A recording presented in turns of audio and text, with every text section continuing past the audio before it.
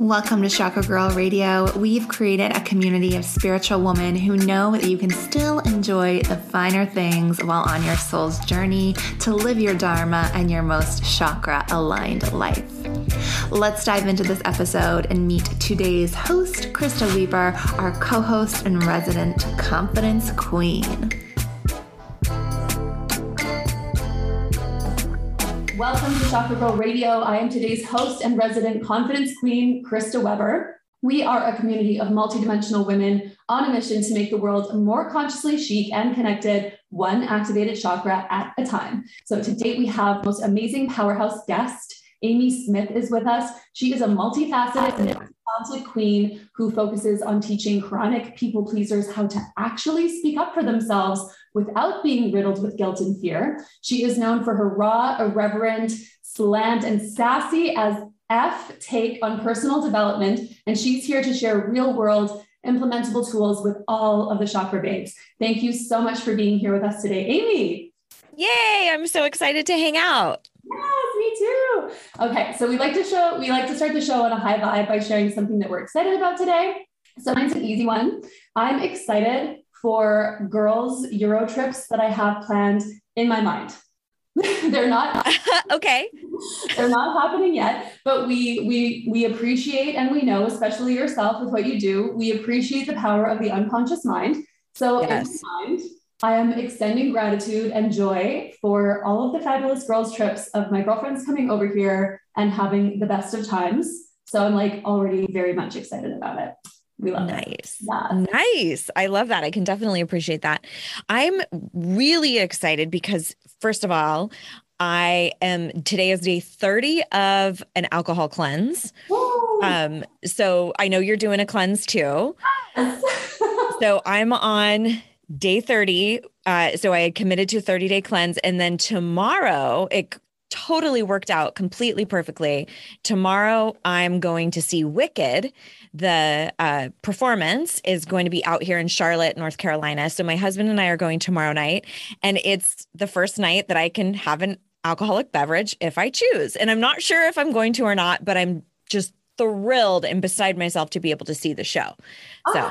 I love that. And yeah, the alcohol cleanse feels so good. Like my birthday is in June and I feel like I was drinking since my birthday.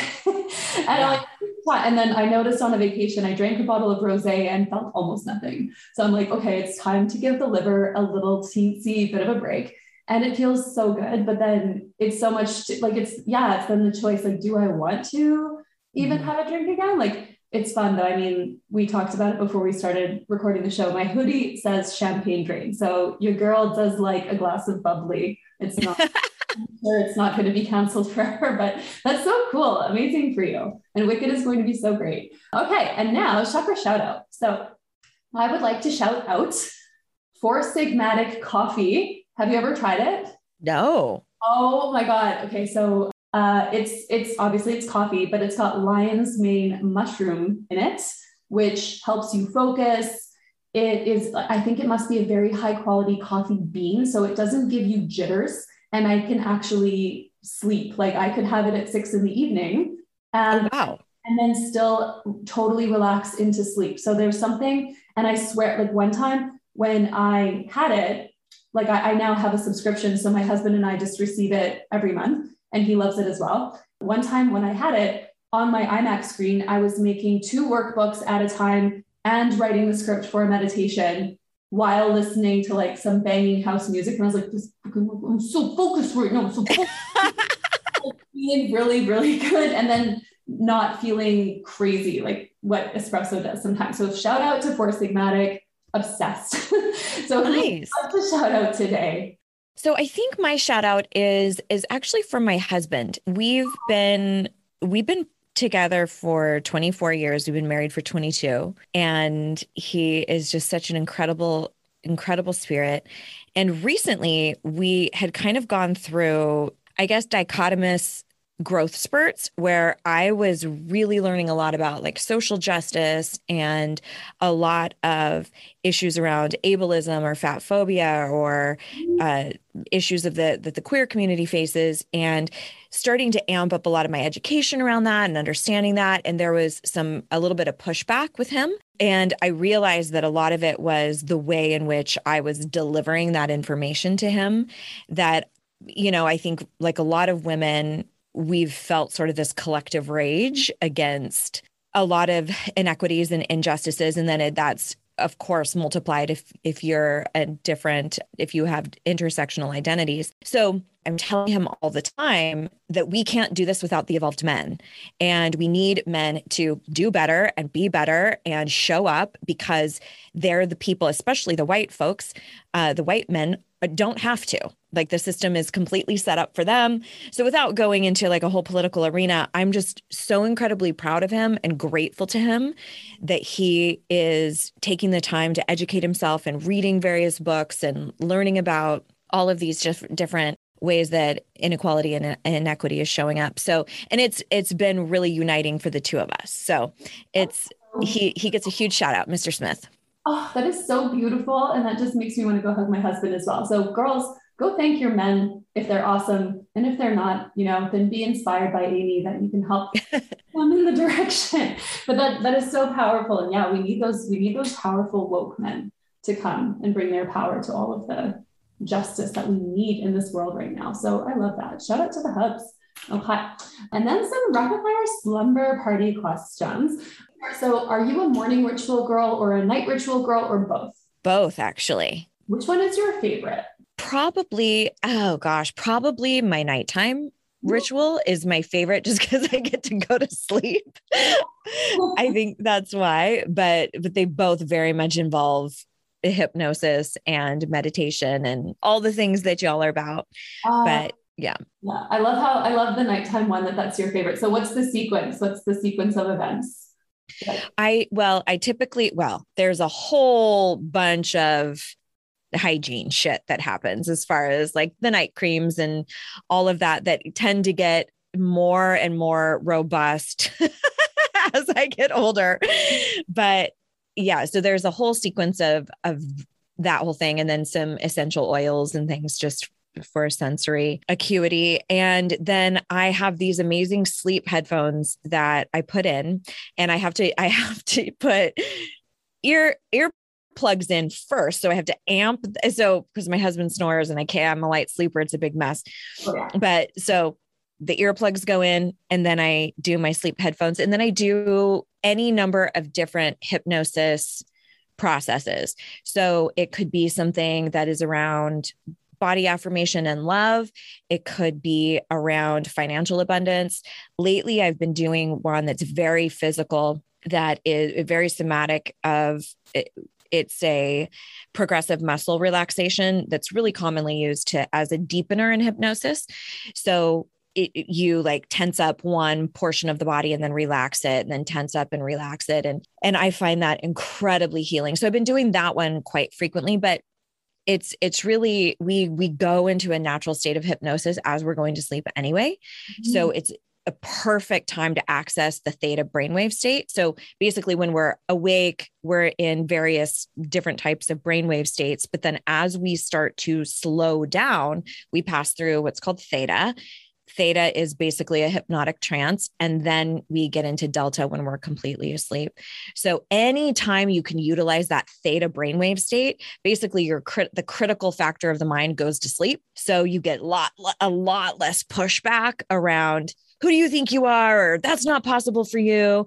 The critical factor is just like starting to sleep. So your affirmations or meditations can be incredibly effective during that particular time. Ooh, that's so good. And I love that too, because it's like the nighttime ritual, of course, external self-love, external beauty, nurturing, and then the powerful mental, emotional, spiritual nurturing of the intentional hypnosis as you go to sleep. So good. And then what's your sun, moon, and rising, the big three? Okay. I am a sun Taurus. Ooh, mm-hmm. So quite close to the Gemini. My moon is in Cancer and my rising is Scorpio. Ooh, that's a potent combination. Yes. I'm a Taurus ascendant as well. So I love the tactile, love the sensual, love the luxurious. It's so good. Oh, Yes. and there's so much power in that Scorpio as well. And then what song? This is just I personally am an audiophile, so this is something that I just love to I just love to ask. What is a song that is just on repeat right now? Is there a song that you've discovered that you're like, it's just on repeat. I have to listen to this song. It's interesting. I am not nearly as auditorily connected as a lot of people. So I don't very commonly. So I haven't been listening. I don't listen to a ton of music. I know that is like, so many people are like, what? But then it can also be like what's your favorite food right now? Or like, what's a show that's really relaxing or that you're enjoying right now? Like what's the sensual pleasure that you're enjoying in your life right now? Oh yeah, that's interesting. Well, I will say that when I do listen to Pandora, my absolute favorite station is my Kaleo station. I don't know if you're familiar with Kaleo. I absolutely love them. They're a group. I want to say Iceland. I could be mistaken on that, but just a brilliant, soulful, kind of folksy, just guttural voice. It's really, really an incredible group. And I'm a huge Alanis Morissette fan. My friend and I just got to go see her live here in Charlotte, which was incredible. Being somebody who is of a certain age, very Gen X, I was thrilled to see her. At a certain age as well, so perhaps. Yeah, that's okay. Well, so those have been really huge. And then my husband and I just started a series. I can't remember what platform it's on, called Physical, that highlights eating disorders. So trigger warning there if anybody's interested in watching that. But really sort of as somebody who studies a lot about self-talk and the way that we commune with ourselves, it's fascinating to watch the way a physical manifestation comes from the internal mental self-talk that this character goes through. So it really, really well done, I think. Okay, I'm going to check that out. I'll do some Googling and I'll find it. That sounds really interesting. I like that. All right. So then what you do is so incredibly powerful. Your passion shows through. Even just now, of course, this is audio for all of our beautiful listeners, but you and I are connecting face to face, and I can just see your passion, and you're just such a wealth of knowledge to share. So what led you to the work that you do? What was your aha moment that led you, this is what I'm doing, this is how I'm doing it? So for a bit of context, I grew up in a very, very conservative, born again Christian family. And my father had a master's in divinity and a doctorate in ministry. So he was not fucking around. And so I grew up, quite immersed in a very intense dogma that was quite motivated from a place of guilt and fear and lots of shame, of course. And, for a good portion of my adult life, I got married young, moved out of the house. But when my husband and I would go visit my parents, I would kind of prep him to put up this veneer and this facade.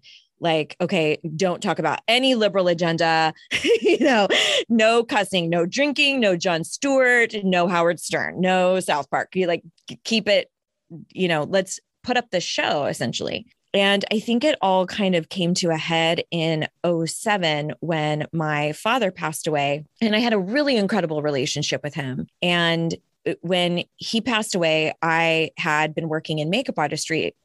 So I was very convicted that I was going to do the makeup for his viewing, like dead dad makeup time.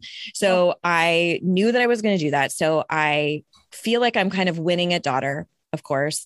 And I speak to a crowd of hundreds of people. He had such an impact in his life, and obviously had to combat with a lot of things that I didn't believe in as I was kind of immersed in this community, dealing with his passing. And another sort of bit of context, I was by all account the good kid. I had two younger brothers who both had difficult times with the law, had done jail time, didn't go to school, lots of financial issues. And I was pretty opposite of that. So we get back home after this day where I've literally applied makeup to my father's fucking corpse.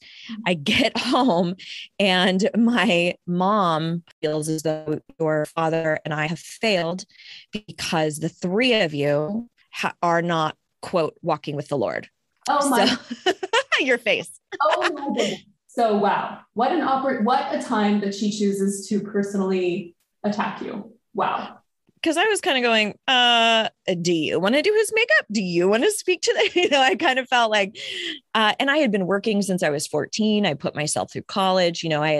I really had accomplished a lot of things in my life. And the idea that I was just grouped with my siblings, even though I love them tremendously, it was, you don't matter unless you subscribe to the faith you were raised in. So the only thing that I could kind of muster in that moment was to say, you probably shouldn't say that to a child. You probably shouldn't indicate to a fucking child, I think I failed as a parent because you suck, Yeah. So, and she said, well, that's just how I feel. And I'll tell you what, Krista, that was a defining moment because Absolutely. I realized, okay, I'm at a crossroads here. I either can continue this facade and twist and contort myself in order to make her happy, or I can say, you know what, I'm going to allow you to be disappointed in me. I'm going to allow you to carry that because I'm not disappointed in me. Mm-hmm. And I don't think that speaking up for yourself or establishing boundaries or, really advocating for yourself oftentimes looks like an ultimatum. Sometimes it does. But I realized if push came to shove and I had to choose between somebody else and myself, I was going to choose me. And that became sort of the impetus of the work that I created, but it was not without so much trial and tribulation because it was like the dam burst and I became incredibly combative and adversarial. And I think I also felt like because my dad was passed on, now it wasn't 2 against 1, it was 1 against 1. I felt a little more evenly matched with my mom. Mm-hmm. And so I was quite awful and vitriolic in a lot of ways. And it wasn't until many a time that I had to take back my delivery and say, hey, I shouldn't have said it like that I realized that you can actually speak up for yourself and say no or have a boundary. And you don't have to be an asshole. You can actually do that with grace and kindness. Yeah. And that has really informed the work that I do now, which is twofold. It's sort of this internal component of genuinely believing in your own value, your own worthiness, your own enoughness, essentially that my voice matters. And then the external component of, well, what does that sound like now to tell a partner that you're not happy, to ask an adult child to move out of the house, to tell your in-laws, please stop feeding these specific things to my children? Like what is the actual phrasing of difficult conversations and boundaries? So yeah, that's the journey. It's so wonderful. And I mean, awful at the same time, but this moment, like what you experienced, has inspired you to teach others that it gets to be easier, it gets to be graceful for them, perhaps, although it was such a tumultuous and traumatic experience for yourself. And a quote from Maya Angelou kind of came to my mind, and I'm going to butcher it, but it's just that forgiveness doesn't mean forgiving and forgetting necessarily, but it means I'm done with this. So it's like cutting, it's like saying the thing, I am now done with this. And just like you said, I am choosing me instead of choosing to accept your toxic, hurtful, abusive version of me that exists inside this person's head. I am rejecting that. I am done with that. And I'm choosing me. So I love it so much. This is like my love language right now. I'm loving it. Love you, love all of it. And our listeners are just going to love this as well. And so, so many people about the hard conversations, this is like your wheelhouse. This is your strength. And some people just don't even know that they are resisting hard conversations because they are so used to being repressed, gaslit, to have their reality being denied kind of their entire lives. So how can people tell when they're blocked in speaking up for themselves? Yeah, this is a great question. So I think that there's a massive delineation between when somebody is being subjected to name calling, gaslighting, et cetera, versus if somebody is dealing with issues inside of a relationship that they need rectified. So my advice would be very different because I don't believe in trying to have really thoughtful, deep, tough conversations with somebody who's actually abusive. I think your primary goal in those situations is safety and to take care of yourself. But I will say that I think that there's a massive epidemic happening in the personal development sphere, where if we are at odds with somebody, or if somebody is not as growth filled or in tune, we can very easily and lazily label them toxic and just get out of having any type of tough conversation. Now, of course, it's called personal development for a reason, because it's fucking personal. So every single situation is going to be different. But here's what I would say to start with. Most of the time, we do speak up. We just speak up to the wrong person. So if you're really frustrated with your partner, let's say, your best friend probably has heard about it a lot. Or if you're real upset with your mom, it's likely that your partner has heard the whole fucking story plenty of times. Bunch of times, yeah. So one of the very easy things that you can do is take a bit of an inventory of who are the people that I chronically complain about, where I don't actually take any type of action to remedy the actual complaint. So for example, if your best friend does something that you find just insidious and frustrating, and you just constantly complain to your partner about it, but you don't actually have the conversation with your best friend about whatever it is that they do that frustrates you, you are now kind of locking yourself into this victimhood stance. So that right there is a perfect example of, I need to at least give the people in my life the opportunity to be what I need through advocating for myself. Once you do that, and you do that calmly and efficiently, and I can talk about that in a second, and they still choose that I don't give a shit what you want, or I don't give a shit what you need, or they gaslight you and tell you that's not even really happening, or, those sorts of things, then you have a different decision to be made. But I really think that we owe it to the relationships we genuinely want to keep. That's what I think is important. I don't think it's important to have a full on come to Jesus with absolutely every person in your life, because sometimes the relationship, sadly, just doesn't matter that much to you. But the friendships and the intimate partnerships and the things that you do want to have longevity in, you owe it to them to at least give them the opportunity to be what you need. And you have to do that through vocalizing it. Mm-hmm. The problem that I think happens is we vocalize it in ways that are easily dismissed, like yelling and screaming, if you tend to be more combative. If you're evasive, if you don't like, oh, I hate confrontation, we'll get in line, because most people don't. Then oftentimes it is little jabs or being passive aggressive and being like, how can he not know what I want? How can she not understand? This is what, and the reality is you haven't really given them an opportunity unless you've been really thoughtful and said, hey, listen, I don't think I've shared this with you before. And for that, I'm really sorry. I was expecting you to be a mind reader. But when these things happen, here's how I interpret that. And here's how it lands. Here's the impact on me. And here's my request. It would mean the world to me if you would fill in the blank. So if you haven't done that type of communication, then you probably haven't really advocated for yourself in the most effective way.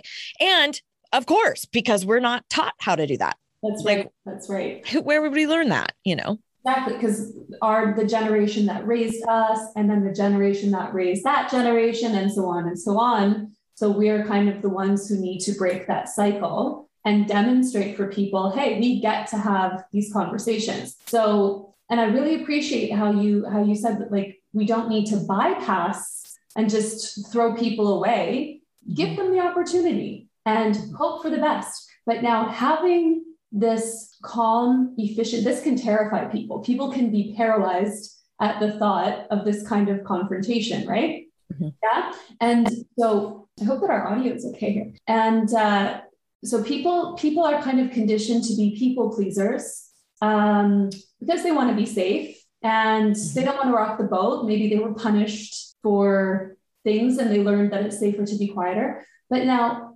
because I know how passionate you are, and I know that hypnosis, accessing the unconscious mind as the gate to transformation, to bypass, just like you were saying at the beginning, to bypass all those inner critics and that disbelief, like this isn't going to work for me. They're not going to listen to me. They're not going to care. So I'm just going to explode or yell, or I'm not going to say anything. I'm going to avoid it.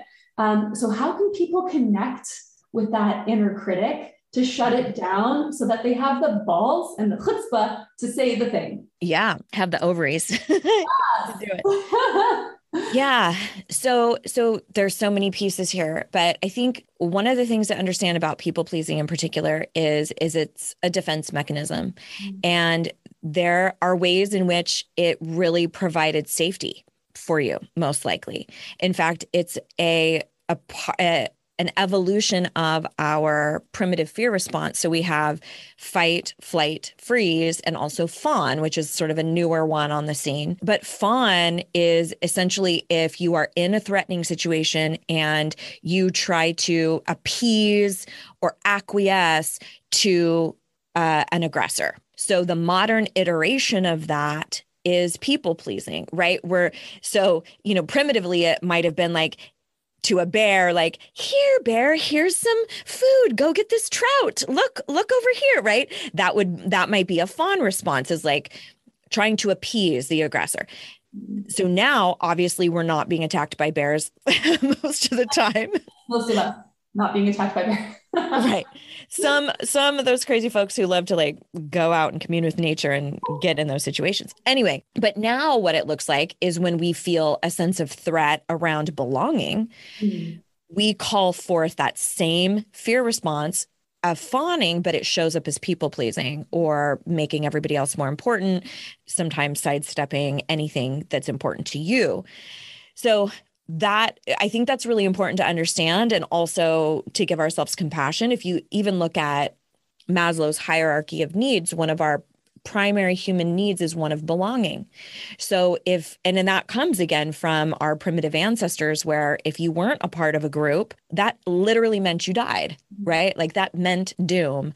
So now we translate that as like, if my in-laws don't approve of me, I might die. Okay. And we don't think that on a conscious level. That's definitely subconscious, but we feel that threat. We go, something bad's going to happen if these people don't approve of me. And what I see a lot in my work is where people get to this point where they go, okay, whatever the coping mechanism has been, whether it's overachieving, perfectionism, people pleasing, control, whatever the tactic was, it is now causing more harm than survival. Right? It's hurting me more now. And I'm realizing that it's holding me back from the things that we really want. So again, all of that, and I know you've had people who've studied epigenetics and talk about sort of our lineage and how trauma is inherited. And like, so we're undoing a lot of past trauma. And the deal with how the subconscious mind works is it basically takes imprints through our series of experiences, largely as children, where we begin to make associations that are either positive or negative. So if you are a people pleaser, it's likely that you developed a positive association with people pleasing, like, ooh, my aggressive alcoholic parent, I can calm them down by doing this people pleasing behavior. And now that's embedded in the subconscious mind that this sort of a tactic is positive. Now, the subconscious mind depends who you talk to, but it's roughly about 90% of our mind's capacity. About 10% of our mind's capacity is our conscious mind. So that is why when you start saying like, the only approval I need is my own, or I'm proud of the woman that I am, or I don't need to worry about what other people think, you get this massive kickback going, what the fuck? No, you don't. No, you have to make everybody happy, because that 90% is running the show. Okay, so let's have a quick chat about luxury and spirituality. If you are listening to this, I am sure you enjoy the finer things in life, that you're super intentional, and that means you would love my jewelry brand, Prism. And no, it's not that hippy dippy spiritual jewelry. It's like chic, elegant, gold and silver jewelry with your choice of diamonds or white topaz, and every piece is made with intention. We have a solar plexus activating necklace that makes you more abundant, and I get so many compliments on it. It's called the Sunray necklace. We have a moon necklace that reminds you to honor all sides of yourself, even your shadows. And we have an entire fifth dimension 5D consciousness collection if you are ready to go super deep deep into your ascension.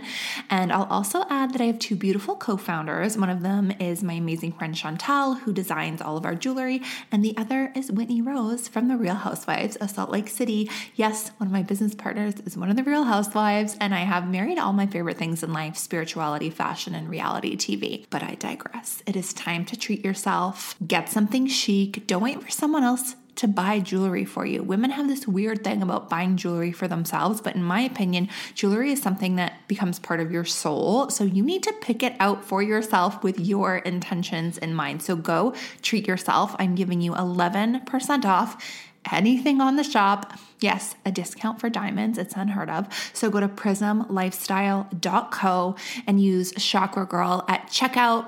And every piece also comes with an intention setting ritual to infuse your own intentions into your jewelry to just create the best life. So go to prismlifestyle.co and use code Chakra Girl at checkout. Now there is a little guard dog that is right in between the conscious mind and the subconscious mind. And that is the critical factor of the mind. So the critical factor of the mind basically scopes out anything that we take in consciously to see if it's congruent with the beliefs that we have deeply embedded in the subconscious. So that's why that little guard dog goes batshit crazy when you try to say, I'm abundant, when you have these deep-seated cultural beliefs or familial beliefs that money is hard.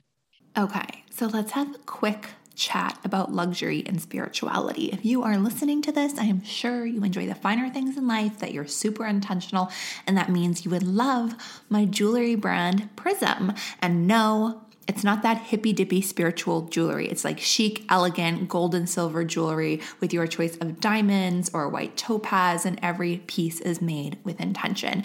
We have a solar plexus activating necklace that makes you more abundant, and I get so many compliments on it. It's called the Sunray necklace. We have a moon necklace that reminds you to honor all sides of yourself, even your shadows. And we have an entire fifth dimension 5D consciousness collection if you are ready to go super deep into your ascension. And I'll also add that I have two beautiful co-founders. One of them is my amazing friend Chantal, who designs all of our jewelry, and the other is Whitney Rose from The Real Housewives of Salt Lake City. Yes, one of my business partners is one of the Real Housewives, and I have married all my favorite things in life: spirituality, fashion, and reality TV. But I digress. It is time to treat yourself. Get something chic. Don't wait for someone else to buy jewelry for you. Women have this weird thing about buying jewelry for themselves, but in my opinion, jewelry is something that becomes part of your soul. So you need to pick it out for yourself with your intentions in mind. So go treat yourself. I'm giving you 11% off anything on the shop. Yes, a discount for diamonds. It's unheard of. So go to prismlifestyle.co and use Chakra Girl at checkout. And every piece also comes with an intention setting ritual to infuse your own intentions into your jewelry to just create the best life. So go to prismlifestyle.co and use code Chakra Girl at checkout. So that guard dog is like, fuck no, that's not how it works. Now, you can consciously, through repetition, extreme repetition, eventually what happens to that little guard dog is it goes, oh, I guess she's serious. Fine. And it will let it drop down into the subconscious and become a new belief. But very few people will continue with that repetition when you get such extreme feedback, right? From that inner critic. It's so intense that you're like, why am I going to keep committing to these mantras? I don't believe them. And so we throw in the towel and we forget it. Mm-hmm. One of the easier accesses to the subconscious mind, though, is through hypnosis, which is essentially, like I was talking about earlier, just a slowing down of the brainwave state. It happens when we read. It happens when we watch movies. If you've ever had that situation where you're driving somewhere and you get to a location and you're like, how the hell did I get here? I don't remember my drive. Yes. That's a hypnotic trance. So essentially your conscious mind is elsewhere. You're thinking about your work. You're thinking about what you should have said in that conversation. Your subconscious totally knows the direction you're going, knows exactly how to get there. Yeah. Right. So it's sort of this way that they work together, but then they're kind of also operating separately at the same time. So in hypnosis, if we can get into that theta brainwave state, which is we can also tell when you're in it, when you're extremely exhausted and you're kind of walking around about to fall asleep, you're in a theta brainwave state. It's naturally slower. Mm-hmm. So what happens then, to reiterate what I was saying at the very beginning of our combo, is the guard dog essentially goes to sleep. The critical factor goes to sleep. Mm-hmm. So it's much easier for you to drop down those messages that consciously, I should believe that I'm enough. I should believe that I'm abundant. I should believe that, but why don't I? When that little guard dog goes to sleep, it drops down into the subconscious and it's so much more apt to become a new belief system. And then the more you do it, the more it anchors and you're literally rewiring the patterns in the brain. That's incredible. And just what a relief and what a brilliant shortcut to be able to just get there, and how empowering once you've learned how to do it, once somebody like yourself has taught somebody how to do it, how incredibly relieving and satisfying this experience could be, and so powerful. So, that's amazing. And so in all that you have witnessed within the work that you do, the connection between boundaries and self-worth. Ooh. So this is interesting. So what kind of pattern do you see here? Like when the self-worth is here, the boundaries are here. What's the pattern here? Basically, the more empowered and self-assured somebody is in their own value and in their own worth, the more apt they are to not only establish a boundary, but enforce the boundary. Because I think a lot of times we get all worked up about actually delivering the boundary, and we forget that it's going to take some enforcement, because almost always that person is like, oh, Krista doesn't really mean it. Amy doesn't really mean it. She just listened to a fucking podcast and now she's got a bug up her ass. And they will push back, because most of the people in your life like the people pleasing version of you because they get their way. Exactly. It's going to be harder for them when you start saying no, and they're going to test the fences like raptors to find out where the weakness is. And so, yeah, interesting. And they also are used to a specific thing from you, right? Like, so sometimes it's not even malicious. Sometimes people have no idea how you feel or have no idea what you want because you've never expressed it. You've always made it seem like everything's okay. So they get kind of thrown for a loop of like, oh, this is news to me. Mm-hmm. So every situation is completely different. But I do think really being aptly prepared for the enforcement of like, hey, remember when we had that conversation? Yeah. I really meant it, or maybe I didn't emphasize how important that is to me. But again, I want to reiterate, please don't do this. Please only do whatever.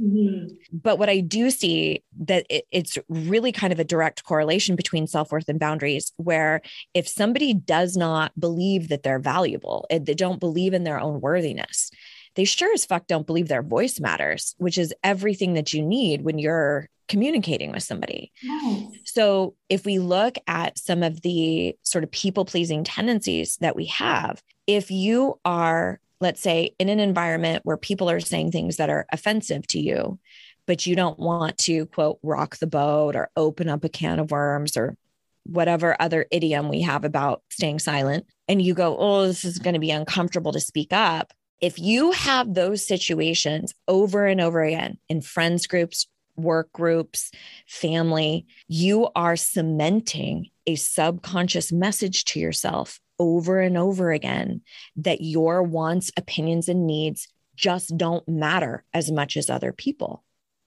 So it anchors in the self-worth, or the lack of self-worth rather. Mm-hmm. So when I talk about advocating for yourself or establishing boundaries or speaking up for yourself, I don't say it just as like a fun personal development exercise to do. I say it because your self-worth is contingent on that. It's depending on that. Now, the direction that you treat that, you can go either way. You can start by practicing speaking up, which will then in turn bolster your self-worth, or you can work on self-worth first, and that will in turn help you be more vocal. I say attack it at all angles, and you can do them both simultaneously as well. I like that. I like that approach a lot, because let's have a quick win. Let's just get there. Let's just, yes. And as you were saying that, I was really getting the vision of a snake eating its own tail, like the lack of self-worth creates the lack of boundaries, which reinforces the lack of self-worth, and so on and so forth. So I love that. I love the idea of somebody just being like, no, and like just choosing a low stakes situation to just like somebody who can't materially necessarily impact your life, and just say the thing. So like for myself, there was a time when I had weak boundaries, and I had an esthetician here in Germany. Couldn't speak German, so already kind of a lack of agency, like couldn't really speak for myself, couldn't advocate for myself because I couldn't speak the local language. And I had trusted this woman with my eyelashes, which matters because they're on my face. And so we do, I don't know what it's called in the Americas, but a lash, like I just call it a lash lift, where they like perm your lash. Yeah, that's what it's called here. Oh, okay, cool. That's what we call it as well. Der Laschen Lift. I don't know. That's not German. That's a joke. But so she had done it, but she had done it a couple of times. She was the only person that I kind of knew here to do it, but she had done it and she like burnt them. So my lashes were curly cued like a little pig's tail. And that's not the look. That actually makes them look shorter. She nuked them and then they would fall out. And then she would sell me a serum that was supposed, like, I believe, I don't know. It was all just nonsense. I had a very blocked throat chakra at the time, so it was really hard for me to speak up. Sure. And I remember when I began like my healing journey, and I'm like, you just have to say no. Like you have to say it. And that's easy. That's just 9. It's easy. I can say that.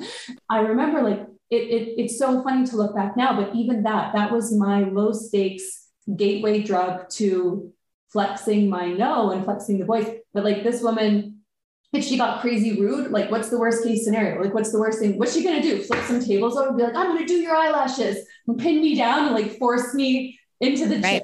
Like that's ridiculous. That's not gonna happen. My terrified inner child believes that on some level, something would happen. So I literally was just like, no, like almost like a vocal exercise, like just say no. And then I managed to say it. And I remember, and she was like, oh, and she was a little shocked. And she was like, okay, well, and I was like, I am not happy. I'm like, as you can see, it's not what I really wanted. So I'm going to pass. I'm not, thank you so much. I love the other things that we do, but I'm not into this anymore. And I had Google translated what to say so I could say it. And she was like, oh, okay. And it was no problem. And I remember I left and I was like, I did it. And I like, so it was just, and I'm like, what else can I say no to? And the dopamine reward that I got. So that must have been my critic guard dog, that little shitty barking dog. And I was like, see, we're actually fine. Like, it's actually okay. So I love the idea of like a low stakes to then prove to the self-worth you get to be here. Yes. And then there's going to be bigger and bigger dragons to slay with this newly discovered power. So do you think actually this is like, the new level, new devil thing, like you kind of develop your skills. If we're like a character in a video game, we develop our skills, we get more armor, we get stronger. And then we're like, okay, I'm on top of the world. I can do it. Boundaries, conquered, speaking my mind, inner critic, conquered, Does that happen or does it continue to get hard? like, does life continue to throw us curveballs and challenge us with opportunities to speak to that inner critic? I think like anything else, it becomes more habitual. I'll never forget the time when it rolled, like a boundary just rolled out of my tongue without even really consciously thinking about it. And it was years later. I was well into teaching it, but for many, many years, I had to really properly gear up. I needed to rehearse. I needed to decide exactly the cadence of my voice, my rhythm, my paraverbal skills, nonverbal. And I remember it was actually the 2016 election, which obviously is super contentious and embarrassing. And my mom and I are on totally different political spectrums. And she had said something about like, well, it just breaks my heart that I was the way I am, and I just said, well, that actually goes both ways, and I said, I'm equally as disheartened and upset about the perspectives that you hold, but I respect that you are able to have those. And I would really appreciate the same respect in return. Yeah. And it just fucking rolled out instead of what had been the case before, which was massive defensiveness or needing to prove that I'm right, instead of just saying like, okay, you're allowed to have that. You're allowed to be upset with me. I'm not going to carry that. And I've had multiple situations where she said, I don't approve of that. And I'm like, you don't need to. I'm like, I don't need you to approve of it because I approve of it. And please extend that courtesy my way as well. And just like holding that. I love that. Or should I go through all the things I don't approve of that you're a part of? But to answer your question, I think it's a habit like anything else. But remember, our subconscious mind holds our belief system. It holds our habits. It holds our values. So once those things become a part of the subconscious, it becomes so much easier to react from that place. But it does not mean you're immune to hardship or that you're immune to emotional pain. So even though I feel very confident in the woman that I am and very self-assured and believe in myself, it doesn't mean that when somebody says something hurtful that I don't feel that. It just means that I go, oh, that's shitty and that sucks, but I don't suck. It's a separation of emotional experience and self-worth. And we do that with both positive things and negative things. It's like if I achieve certain things in my life or a client gives me all these accolades, I'm allowed to feel good. I'm allowed to relish in the emotion of it, but that does not mean I am worthy. It's just an addition to my life. Ooh, and kind of an addendum. The same way, if somebody thinks I cuss too much, I'm like, fuck off. I'm still a lovely, fabulous, worthwhile human. Yeah. It doesn't affect my value. I just love that so much. And so what would be a hot tip that all of the listeners who are just like, yeah, that's me. She's talking to me. So what is a hot tip for the listeners that they can use to tap into finding their voice and accessing that part of themselves today? Is there like a hot quickie tip? Sure. Well, something with your anecdote with your esthetician thing, that flexing the ability to say no, because that's a mini tough conversation. It's a mini boundary. So it's not necessarily saying to your in-laws, I need you to stop feeding this crap to my children, but it's just something really kind of short and sweet. So look for a seemingly innocuous situation. Like maybe it is somebody in your workplace who is selling Girl Scout cookies for their kid and they want you to buy stuff and you don't. Like maybe you don't consume sugar or whatever it is. But you feel guilted, you feel obligated, or you don't want to do it. Right. And maybe this is a poor example. You could choose to just like, here's $10. I don't want the cookies. Right. But if it's something that you genuinely don't want, you can say, thank you so much for thinking of me. I'm actually going to pass. Yeah. But so much luck to you. Find an easy way to say no, or somebody wanting you to sign a petition outside of a grocery store, or, any little small thing that you can flex your agency, I think is really important. Yes. If somebody says something offensive around you, a very quick, easy thing to say is, you know what, I actually don't share that opinion. So I'm going to politely excuse myself and just remove yourself from the situation. Yes. Or if somebody asks something of you, will you help me move this weekend? And you are so drained and you need time to recoup because you've been burning the candle at both ends. You can say something like, how soon do you need to know? Or how soon do you need a commitment? Ask another question around that. Do anything that you can to buy yourself some time. Even if it's like, can you hold that thought real quick? I have got to run to the restroom, and then formulate what you want to say. Just don't say yes right away. Genuine response. Those are such incredible tips. Thank you so, so much for sharing that. And I know that everybody is going to be so in need of more of this information. And I know that you've got a free ebook that they can access. So where can they find that? What's it called and how do they get it? Sure. So my little corner of the internet is thejoyjunkie.com. Wow. Junkie is Junkie. And if you go over there, you'll see I have a bunch of free sources for you, but there's an ebook that I created that's called Stand Up for Yourself Without Being a Dick.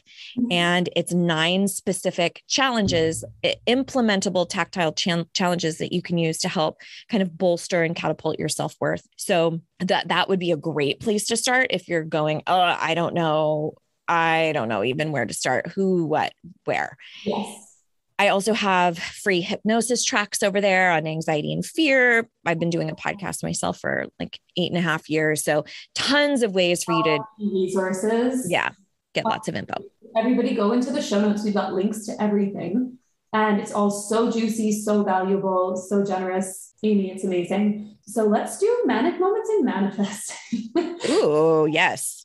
Okay, so manic moments in manifesting. When we had a meltdown that turned out to be a miracle, a meltdown manifestation miracle moment. And that is an alliteration, which I also love. Just thought of it. Brilliant. So mine, it's a simple one. And listeners will know that oftentimes my manic moments have something to do with expat life, mom life, or some combination of the two. So my daughter just started grade 1, which is a whole different thing here in Germany. It is like a ceremony. It is like a wedding. There is, there's so much random stuff. Like I talked to my mother. I'm like, I think when I went to school, you just kind of put me in school and then I was in school, like some new clothes and off you go. There's like a Schultute and a Schulranzen. I don't know what those are. And there's a church ceremony and we don't go to church, so that's okay. And what? And started getting, my husband's a surgeon. He works kind of all the time. And he's also, this is our first time being parents and we're doing our best, And I just started getting all these messages from like my mother-in-law and German friends. And they're like, are you so excited about this and this and that? I'm like, I have never heard these words. So no, what you're talking about, I was not aware. And then that was triggering for my self-worth of like, am I a bad mom? Am I a stupid expat? Am I whatever? All of these little voices. And then I choose. So I meditate. Of course, I do all of the mindset work, the things, and I do it consistently. I'm a ritual person. So I'm like, I can have that moment. And then I'm like, I am choosing that this is going to work out. So my miracle yesterday, my manic moment in manifesting, I had a huge list that was given to me by the school of all of the stuff that my daughter needs for school. And if she doesn't have, like, Germans are very serious about this education. She is 6, by the way. She's 6 years old. Her backpack costs 300 euros and it's almost as big as her. So wow. What is this? So I get this list. And I know that I'm the one who has to do this. I don't have family in this area. My in-laws are in a different city. So I'm like, it is me. I'm the one.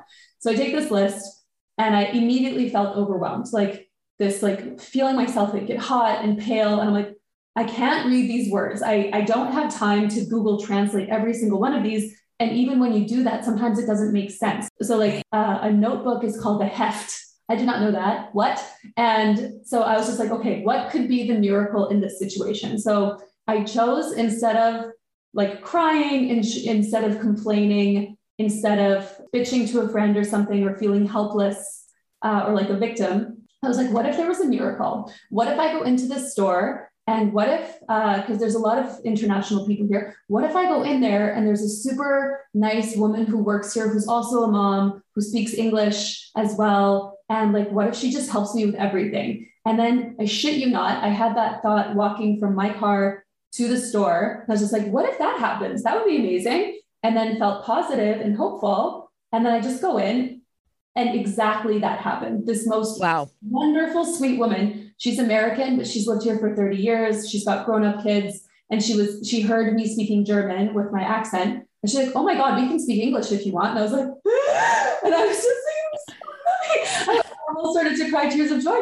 And she spent 15 minutes of her time. She had a pen and a highlighter. She was like, hold this basket, I'll be right back. And she zoomed around the store, got everything. And I just wanted to hug her. Like, it just made the triggering moment so much easier. And she works there at the store. I'm going to bring her a bouquet of flowers. I'm going to show my gratitude somehow. But it was just, it was like, I felt all of those fears. And then I'm like, but what if you get to be supported? What if something amazing happens? And it did. So I was so happy. So that's and then it just makes me excited. Like, what else can I choose to be hopeful about in an uncomfortable situation? So it was a shitty moment. And then it was a wonderful moment. Oh, good. Yeah. So good. I mean, maybe I have like a whole backpack of things that I could choose from, but like, do you have a manic moment in manifesting that you can think of?